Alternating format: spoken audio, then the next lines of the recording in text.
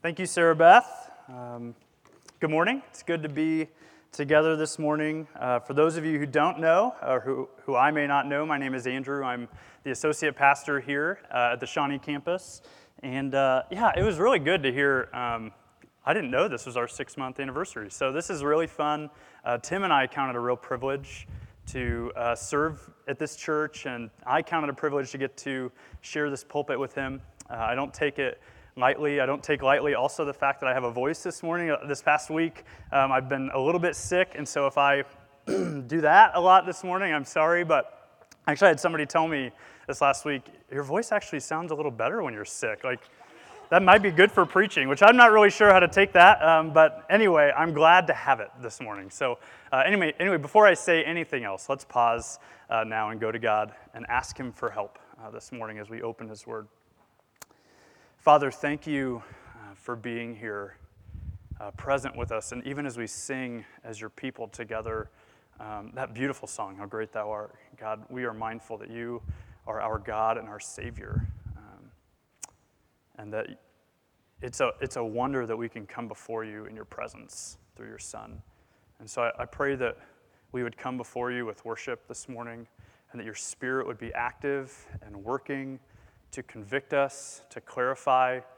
Lord, where I speak my own words, may they quickly fall away, but where I speak your word after you, God, I pray there would be power and conviction and even heart change. So God, we know you're the only one who can do that, and I pray that that would happen this morning. Thank you for this time together. I pray these things in Christ's name. Amen.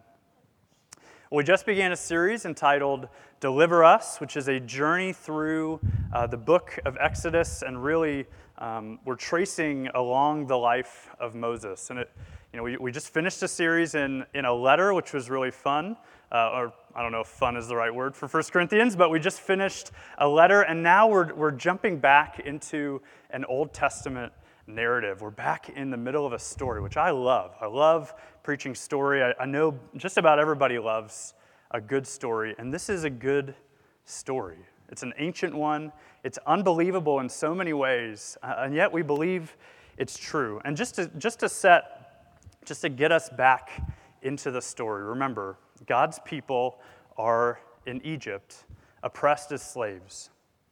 Right? Their children are murdered in cold blood, and their hardships are too many to count as a people, as a nation. But God hears. He remembers. That was the first sermon 2 weeks ago. We know that God hears, that He knows of the plight of His people. And enter this character named Moses. He's a Hebrew. He's an Israelite, but he was raised in the royal family, in the palace of Pharaoh, if you will. And remember back 2 weeks, he's found in the reeds. I don't know if you guys have noticed. We've got these cool boxes that correspond with each Sunday. So he's found in the reeds by Pharaoh's daughter and raised in the royal family. And it seems at this point that God's people have finally recovered that position of power. Right? They had Joseph, but he died. He's forgotten. They're oppressed, and now finally they've got someone back in a position of power. This is God's plan. It must be, right? But then Moses takes matters into his own hands, and he kills a guy. He murders an Egyptian, and he has to flee. He goes to Midian, and he spends 40 years in the wilderness in obscurity, waiting. And remember, is this the plan, God? Right? This is the plan. This guy, he's our leader. And then God speaks to him from a burning bush, fire, right? Talk about an interesting turn and a really unbelievable story. We have a talking bush that's on fire, and he calls Moses, who is to this point a massive failure.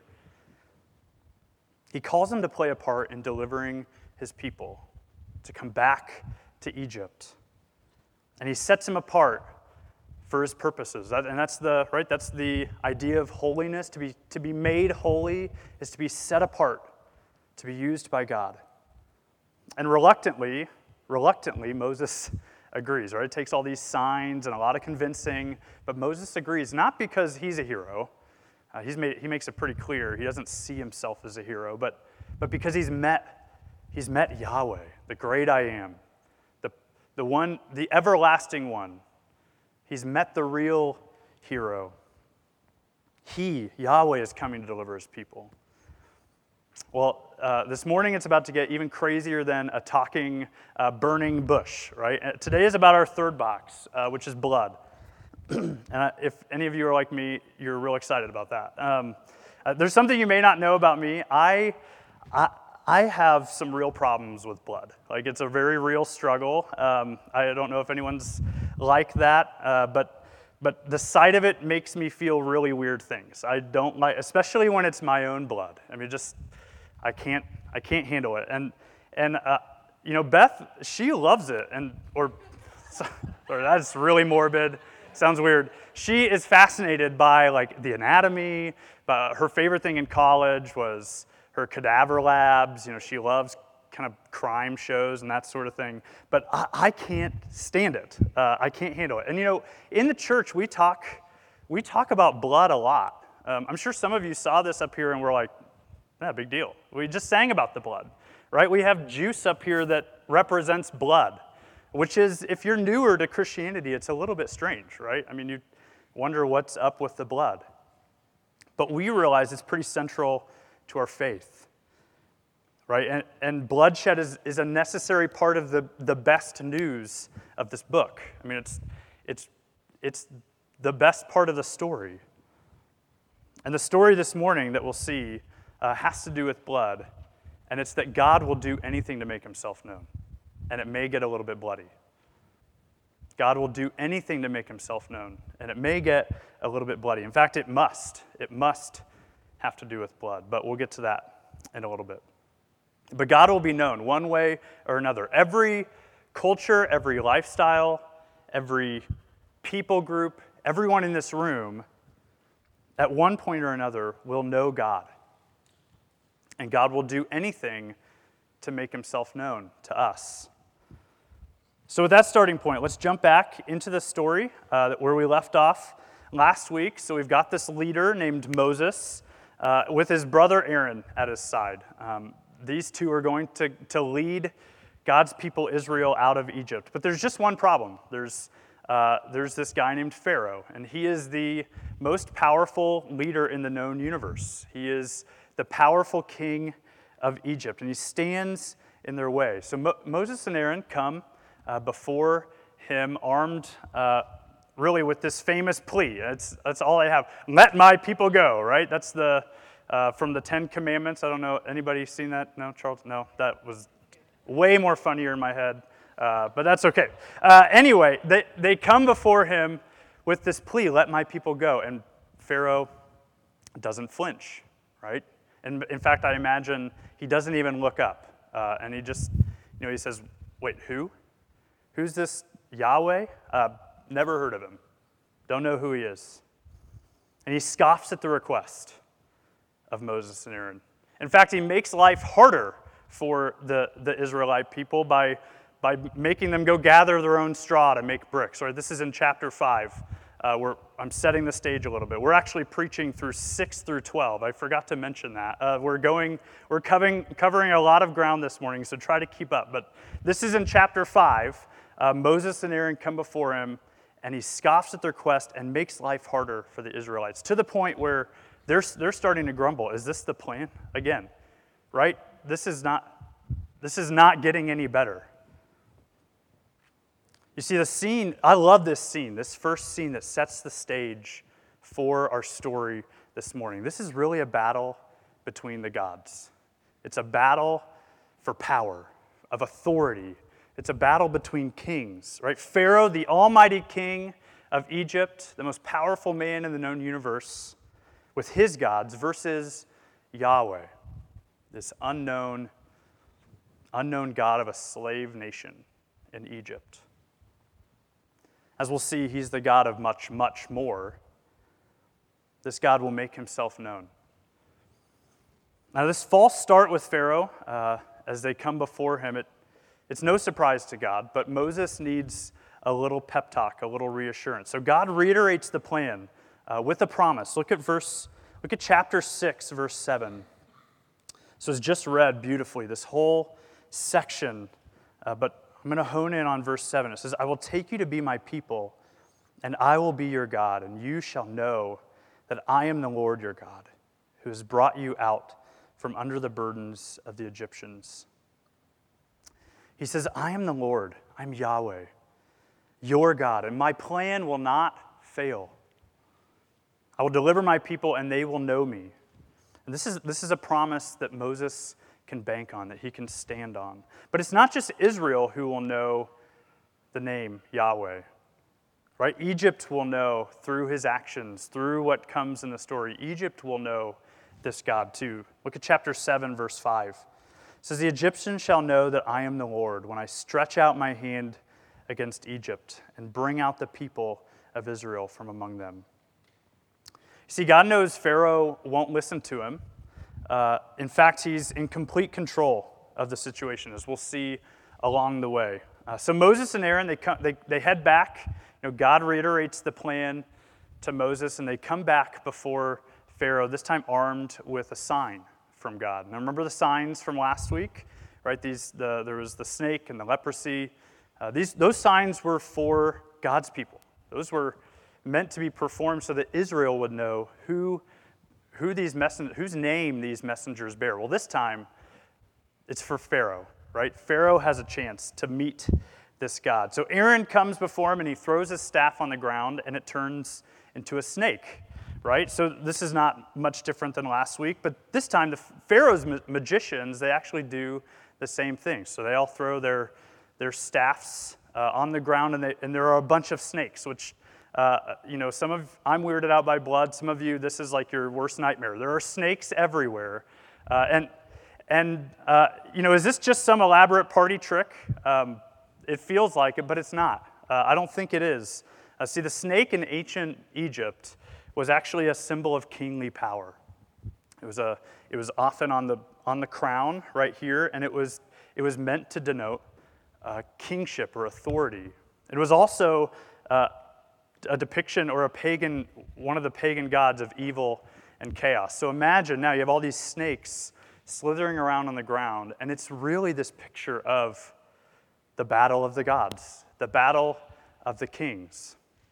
And what happens next is crazy. I mean, I'm not sure if Moses or Aaron even knew this was going to happen. I'm sure they were just amazed. But the one snake from the staff from Aaron's hand devours all of the other snakes, which it's easy to read right past that and not think, wow, that had to be crazy to witness. But the message, if you're willing to hear it, is loud and clear in this scene. This God is king. The God of this staff, he has ultimate authority. And it's clear in this first scene, this God rules. He is king. In fact, it's explicit later in the story that he is going up against all these gods of Egypt. Chapter 12, verse 12, it says, all the gods of Egypt, against all the gods of Egypt, I will execute judgments. I am the Lord.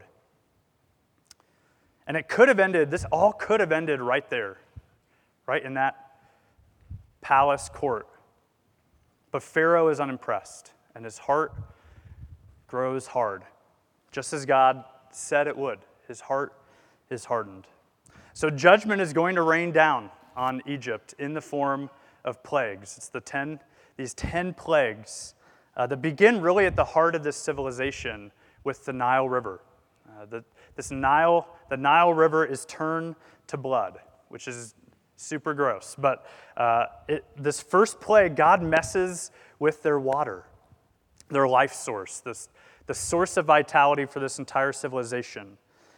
The text says there's blood all over the place, which is my worst nightmare. But you can just imagine with me that put yourself in the sandals of an old Hebrew woman, oppressed for decades, that every time she looked out over that river, she would remember. She remembered her brothers thrown into the water as babies, just innocent babies, bloodshed in oppression. She remembers her sons murdered there. She remembers the unspeakable grief that filled her heart in those moments. And every day in and day out, she looks over that river and she remembers the pain and the grief of the hardship that her nation, her people have suffered.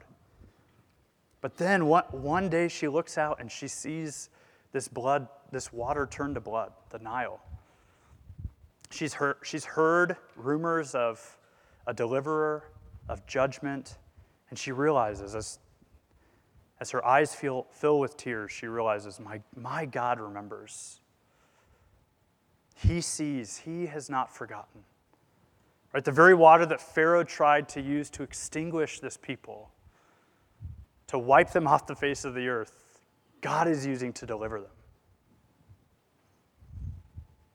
And it could have ended there, right? It could have ended after the first plague, but Pharaoh is unimpressed and his heart is hardened, just as God said it would be. So then the next plague, there are frogs. Frogs everywhere. In your bed, in your food, in your drawers, frogs, which is, I don't know, some of you, I don't know which is worse, blood or frogs everywhere. It sounds disgusting. And some of you kids like to play with frogs, right? That sounds fun, like bouncy little frogs everywhere. But, do you want frogs in your mac and cheese? No, I don't think so. That sounds disgusting, especially after they die, which is, the text says they would die and there were heaps of dead frogs everywhere. Yeah, just let that sink in for a second. But this is more than just like a public health issue. Frogs were the depiction of Egypt's fertility gods. And so again, God is taking on their gods and saying, I reign supreme. Because Pharaoh actually starts to waver on this one, right? He asks Moses to go plead for relief, and Moses does. He intercedes. And as soon as there's relief, Pharaoh's heart is hardened. He grows hard once again. So next there are gnats. The next plague, gnats everywhere, clouds of gnats. I don't know if you've ever walked through a cloud of gnats with your mouth open. That's disgusting. Everywhere. And even the magicians and sorcerers are saying at this point, look, they replicated these first two plagues, but they're saying, look, dude, we're out. Like, it's over. This is the finger of God, they say. They say, this is beyond us. We are outmatched, right? And counterfeit power like that, like they had, while real power is not lasting power, right? God, just like in the snakes with the magicians, he swallows up the powers of this world. He reigns supreme. And it could have ended there, but Pharaoh's heart grows harder. And there were flies, and there was the death of livestock, and then boils, and hail, like you wouldn't believe, that destroyed everything. And then locusts that came in, and anything that wasn't destroyed, the locusts ate up. Right? These 4 through 8, the plagues 4 through 8, really destroyed every living thing that was left. It was the undoing of creation in these plagues. And then the 9th plague, there was darkness. Like, can't see your hand in front of your face, darkness, in the middle of the day.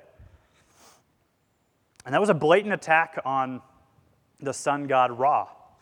And it must have felt like the apocalypse, like this is it. It's over. This is the end.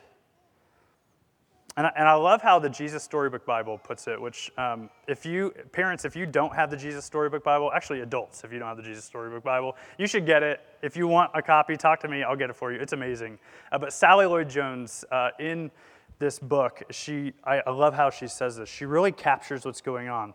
It says, it seemed that the whole world, creation and everything, was coming undone, falling back into darkness and emptiness and nothingness.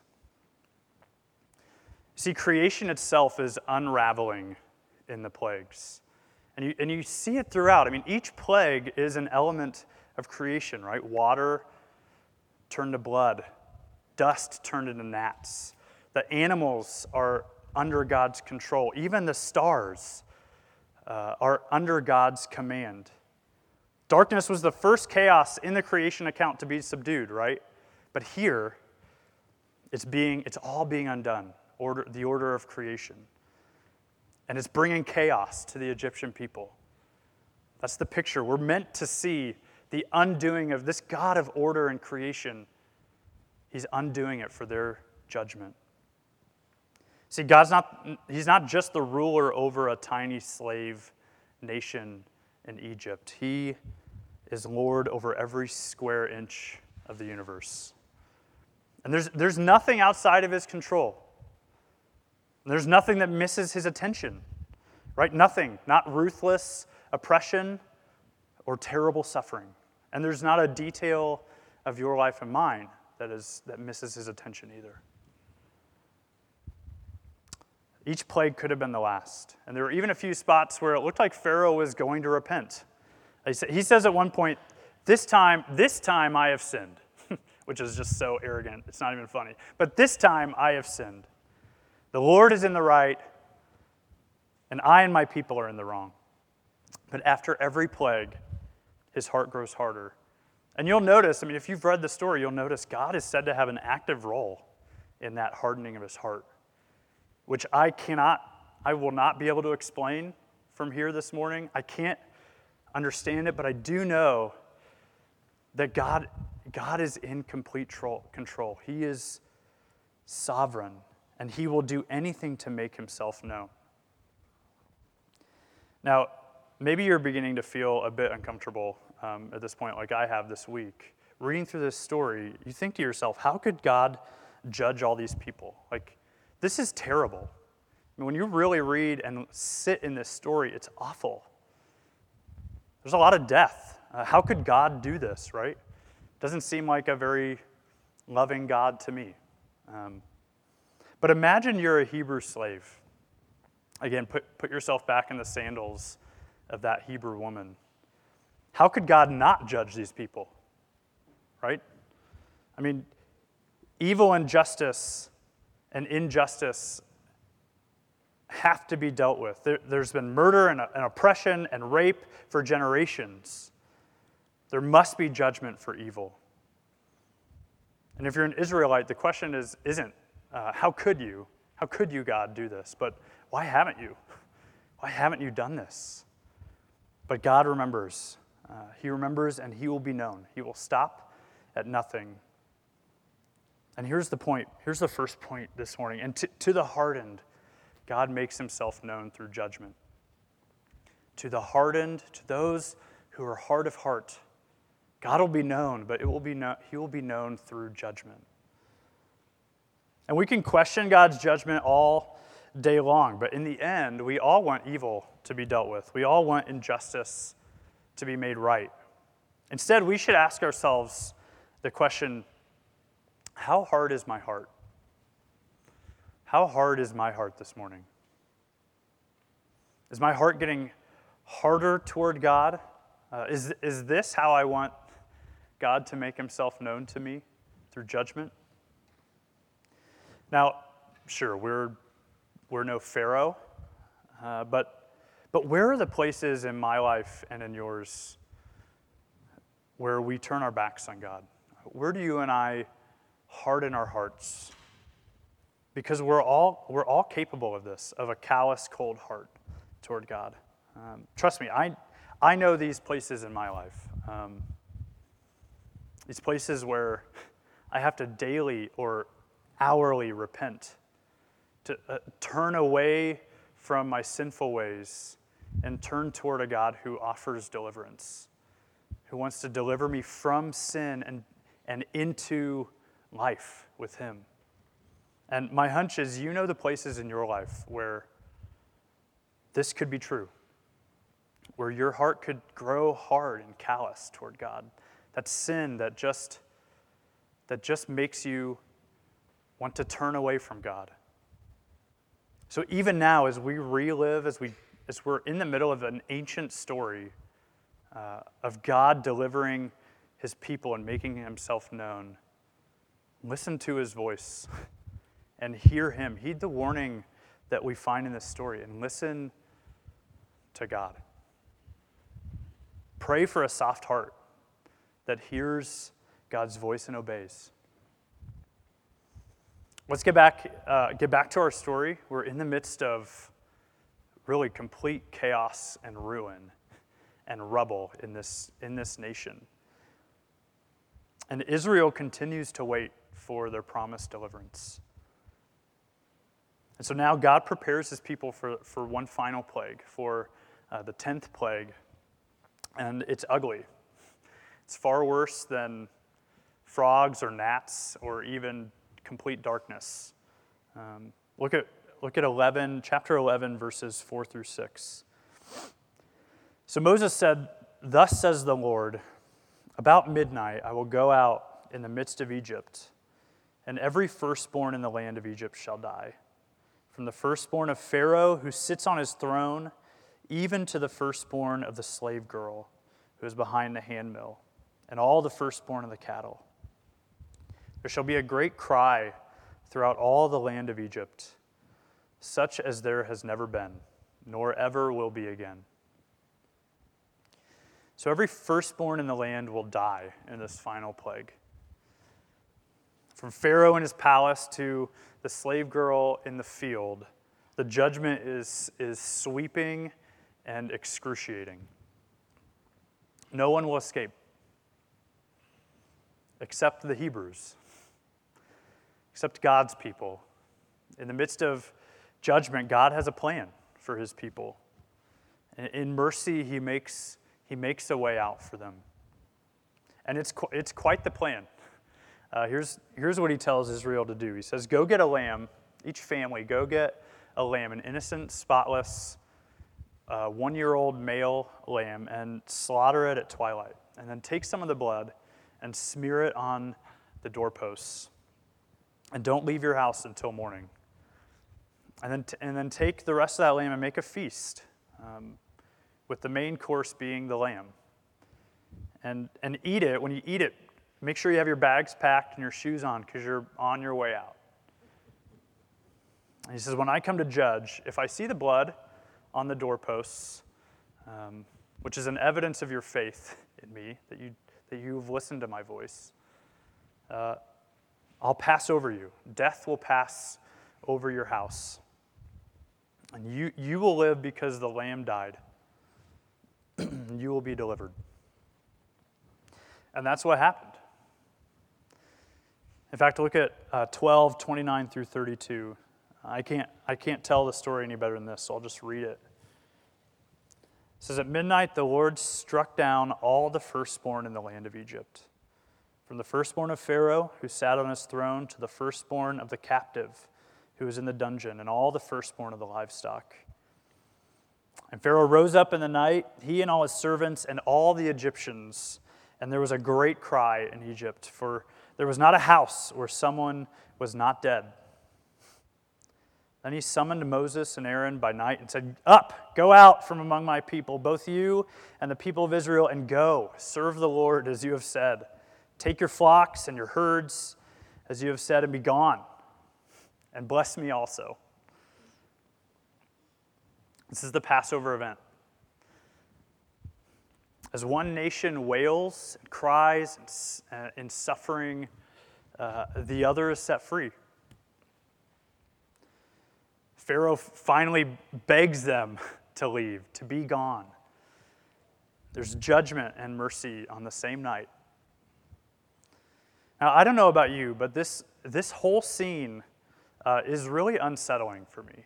As I read through, the whole story is unsettling at one level, but especially the Passover. And sure, for obvious reasons, it's unsettling. There's a lot of death. There's a lot of blood shed in this story. But that's not what I mean. It cuts me in a way that, in a strange way. And it's not the judgment part. I get that. I get that evil and injustice and oppression need to be dealt with. No, I think it's the proximity of mercy and judgment together on the same night. It unsettles me. There's something about it that runs against the grain. And maybe it's because I've read the story, I know what these Israelites are like, right? They complain, they disobey, they turn away from God, right? They don't deserve this mercy. But I don't think that's it. I think it's because in some way I want to read myself into the story. and I don't know where I fit. I'm not sure which nation I belong to. Of course, I want to say I'm a poor Hebrew, that awaiting deliverance. We always want to write ourselves into a story as the good guy on the good team, right? I mean, we always want to side with the hero.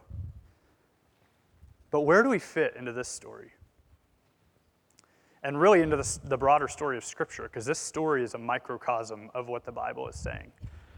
But where do we fit? I know I don't deserve mercy. And in many ways, that's the nature of mercy, right? Nobody deserves it. That's why it's called mercy. So none of us deserve mercy. I mean, if you take the Bible seriously from Genesis to Revelation, we know back in Genesis 3, we don't deserve mercy. We all deserve judgment. We're all much more like the Egyptians than we care to admit.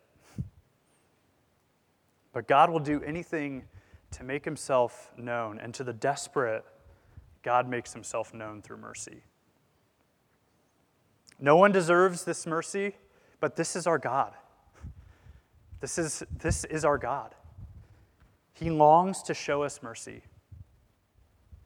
He is merciful and just at the same time. And that's why there must be blood. That's why there must be blood. God couldn't extend mercy and uphold justice any other way. There had to be blood. The price is that high. But lamb's blood, right? I mean, that doesn't seem like the answer. It's a bizarre story, really. Blood smeared on doorposts. But it wasn't merely lamb's blood on the door. Not really. I mean, what good could that do? Right? The debt is too great. Now, it's far more amazing than that. Right? The blood of the spotless lamb was actually a promise that God himself would deal with sin, that he would die where death is deserved.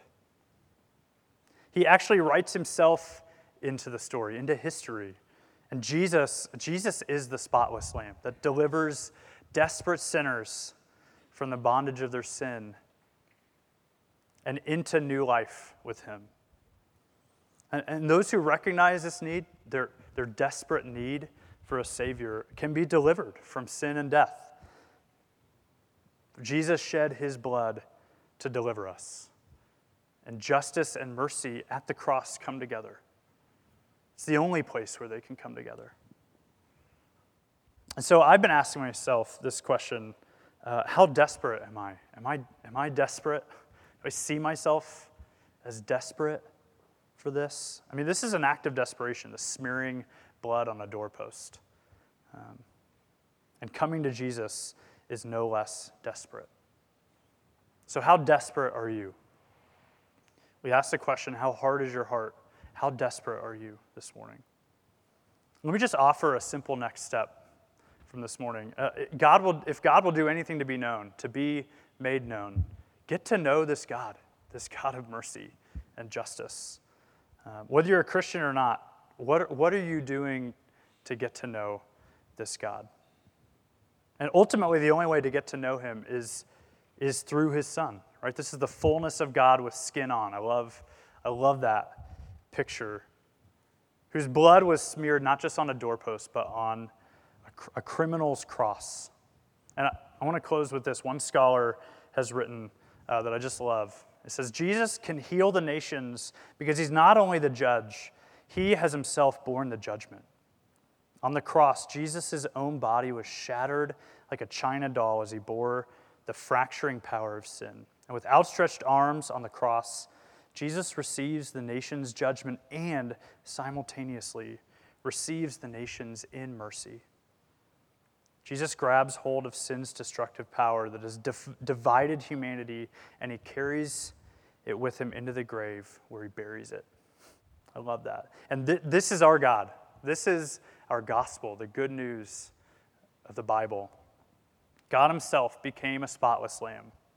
He spilled his blood to make a way out of judgment, and then he rose again to give us a way into mercy.